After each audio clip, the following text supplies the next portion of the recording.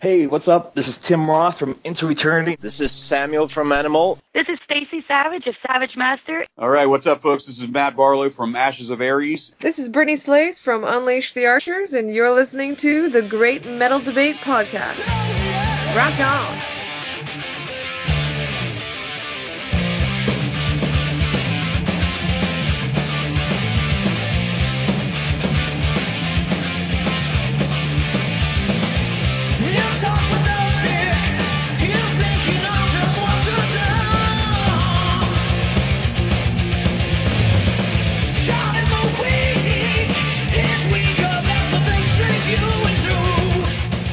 Podcast returns with another amazing metal artist interview.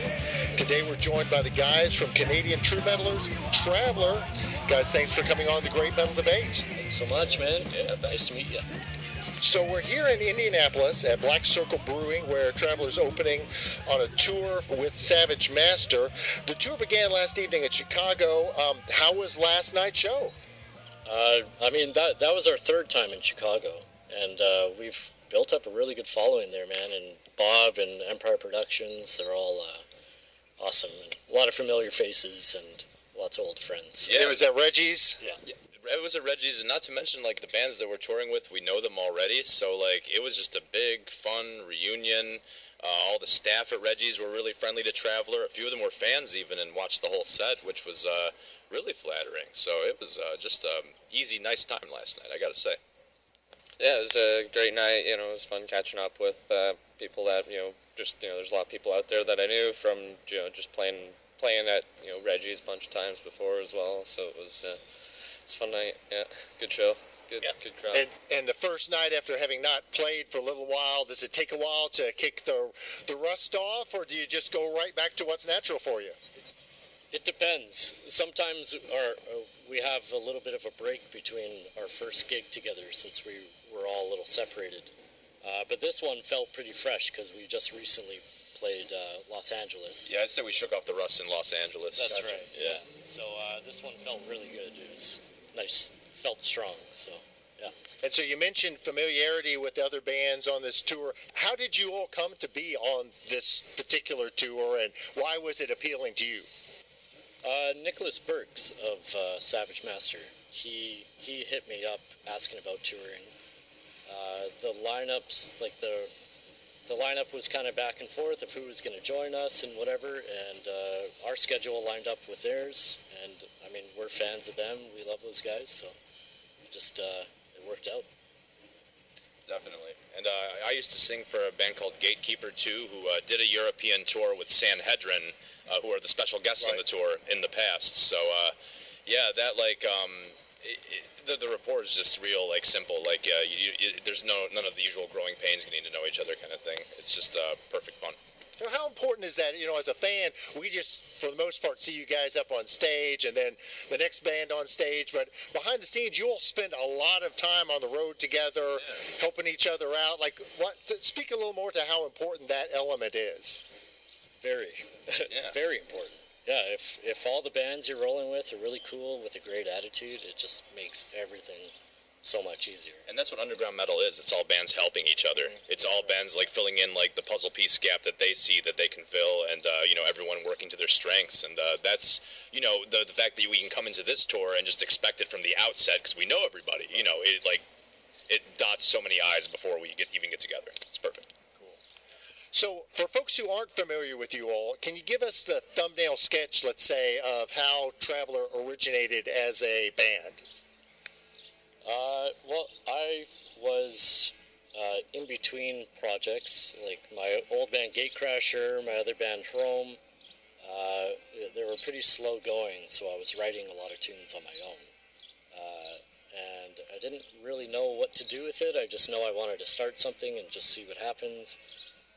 And I've known JP for a long time now. Through Gatekeeper, Borrowed Time, we've crossed paths a lot over the years. And I didn't know too many singers in Calgary that could deliver what I was kind of envisioning.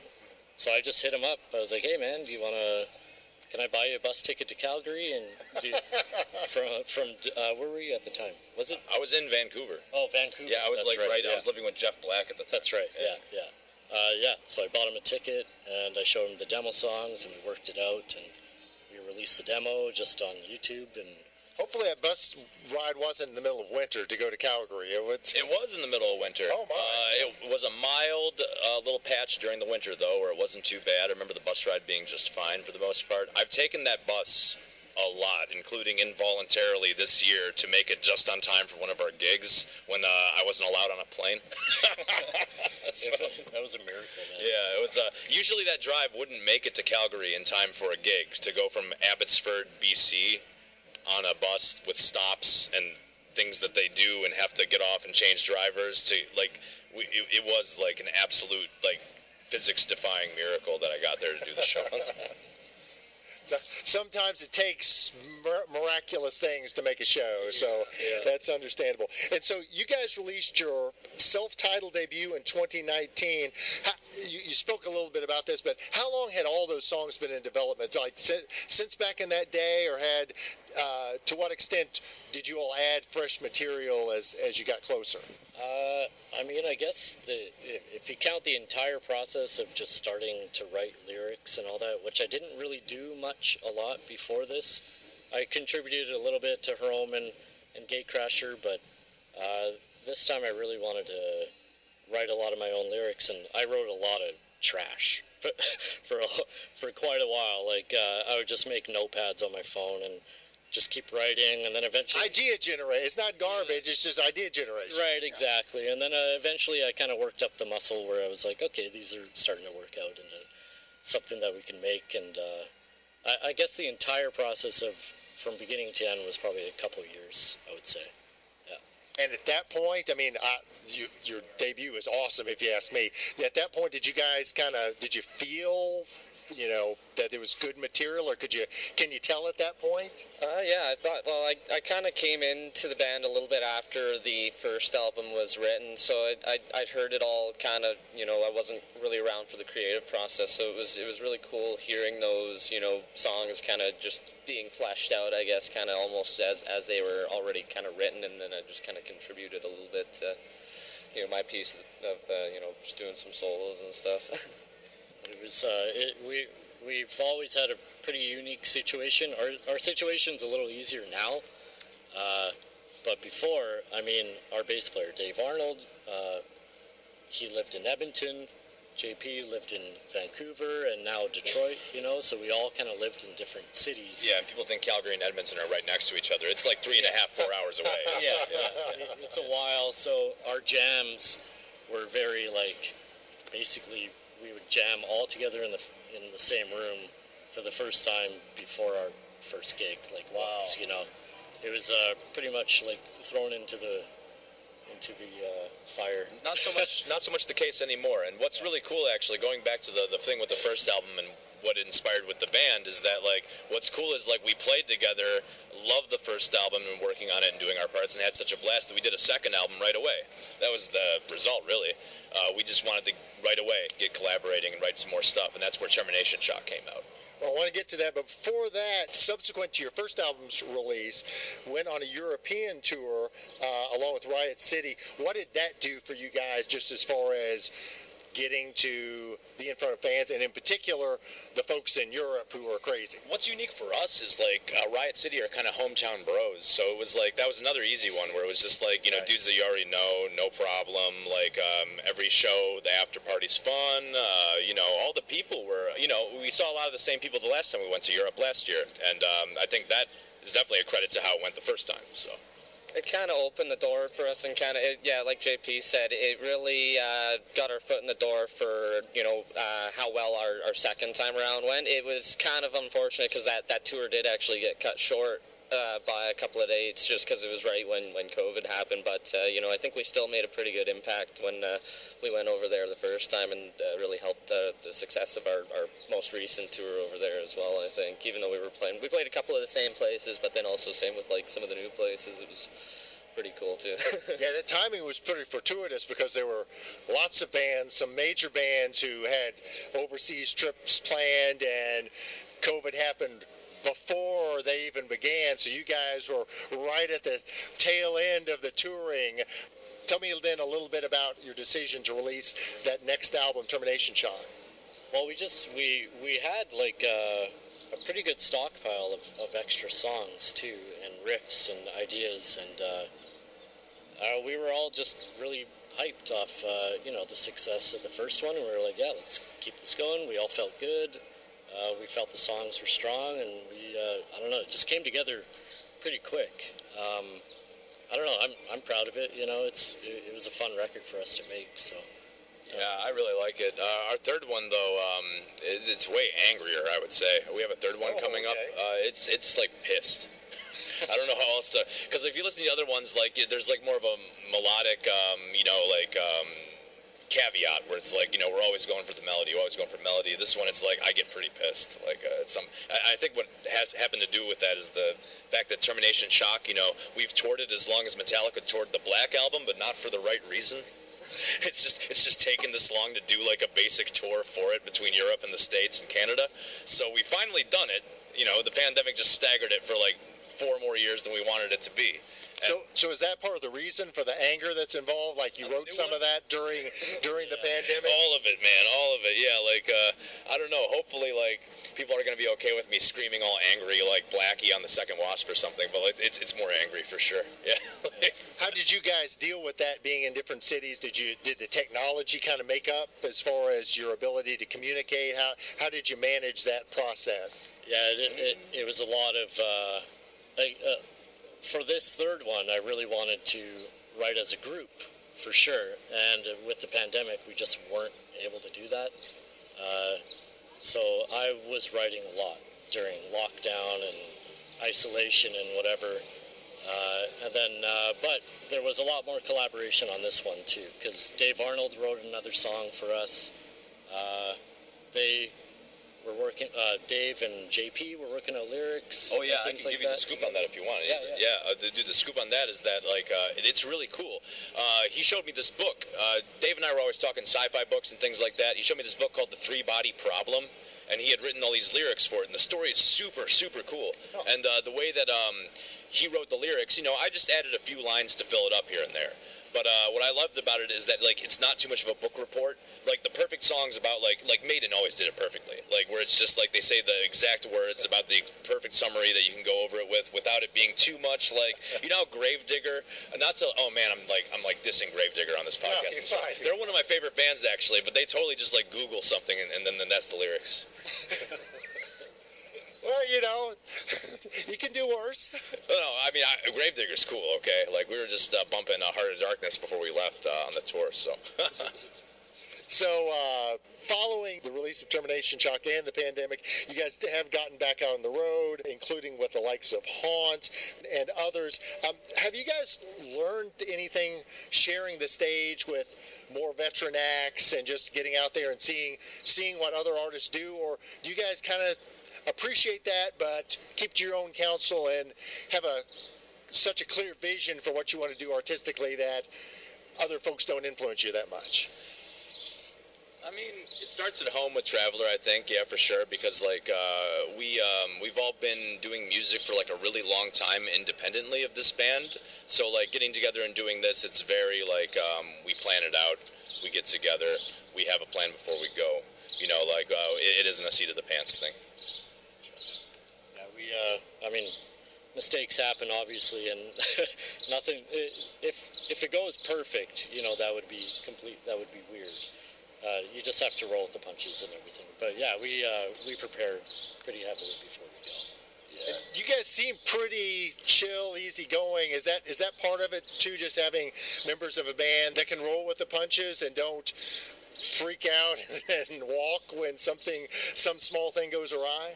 I think that's super important. And everyone, has their moments, for sure. But yeah, I think that's really important. Just kind of being able to kind of roll with whatever's happening, and not expecting everything to go perfect it's a really good attitude to have. And to if be you've done it prepared enough, for you the think worst. you're jinxing yourself by oh, it's gone so good so far. Wait, I shouldn't have thought that. No. Well, the second you say that, something's going to happen. It's like the way. It's like, are there members of the band who are particularly superstitious? No. I mean, like after getting trapped in Europe with the pandemic and shit, that was like. It was kind of like, all right, that's as bad as it's ever going to get. I guess I didn't catch that you guys were trapped over there. Oh, yeah. We had to stay at a hostel in, I think somewhere in Bavaria. And it was a hostel. Yeah. I thought it was in Hof. No. Hof was the town we were going to play. Oh, that's But right. I'm not sure if it was. It was in Bavaria somewhere where we were. Yeah. But Hof was where we were going to play at a soccer club. I'd played there before actually with Gatekeeper, and that guy was the same guy. He was pissed. He was mad that all of it was happening, but it was at the point where no one really knew what was going to happen, so he thought we were just canceling. But the thing is, our driver bailed to Italy, where he's from, because he's like, I gotta get home to my wife and kid. I gotta get out of here. This is a disaster. Everyone was acting like the world was totally ending. So it was what Matt said was true. If we can deal with the level of panic and uncertainty that was actually happening at the time with that, because hindsight's 2020, you think of it a certain way now. At that time, it's really just what is going on? We are pretty adept, I guess, because we were able to just keep chill, talk to each other, wash dishes, have coffee, and just talk. And all right, well, I guess got to figure out how to get out of here. Well, and then since the tour cut short, we had to take an emergency flight basically after we stayed at that hostel from Berlin to Paris to catch our connecting flight home. And we stayed at the Paris airport at the hotel there for 3 days. And they were just gradually roping shit off as we were there. Yeah. We couldn't even play foosball. Eventually you couldn't even get out of your room. All the restaurants started barricading their doors and stuff with furniture and stuff. It's funny that you're talking about just how important it is to just kind of roll with the punches. I think that was definitely the worst case where I think everyone kind of had a bit of a blow up just because we were all freaking out a little bit. But ever since then I think all of us have been okay, it's not gonna get any worse than that. We can kind of roll with whatever's thrown at us. Talk about a bonding moment. I mean, if you guys were able to get through that, it seems like almost anything else you can imagine on the road would be pretty easy sailing. Yeah, that's as bad as it's going to get, I hope. So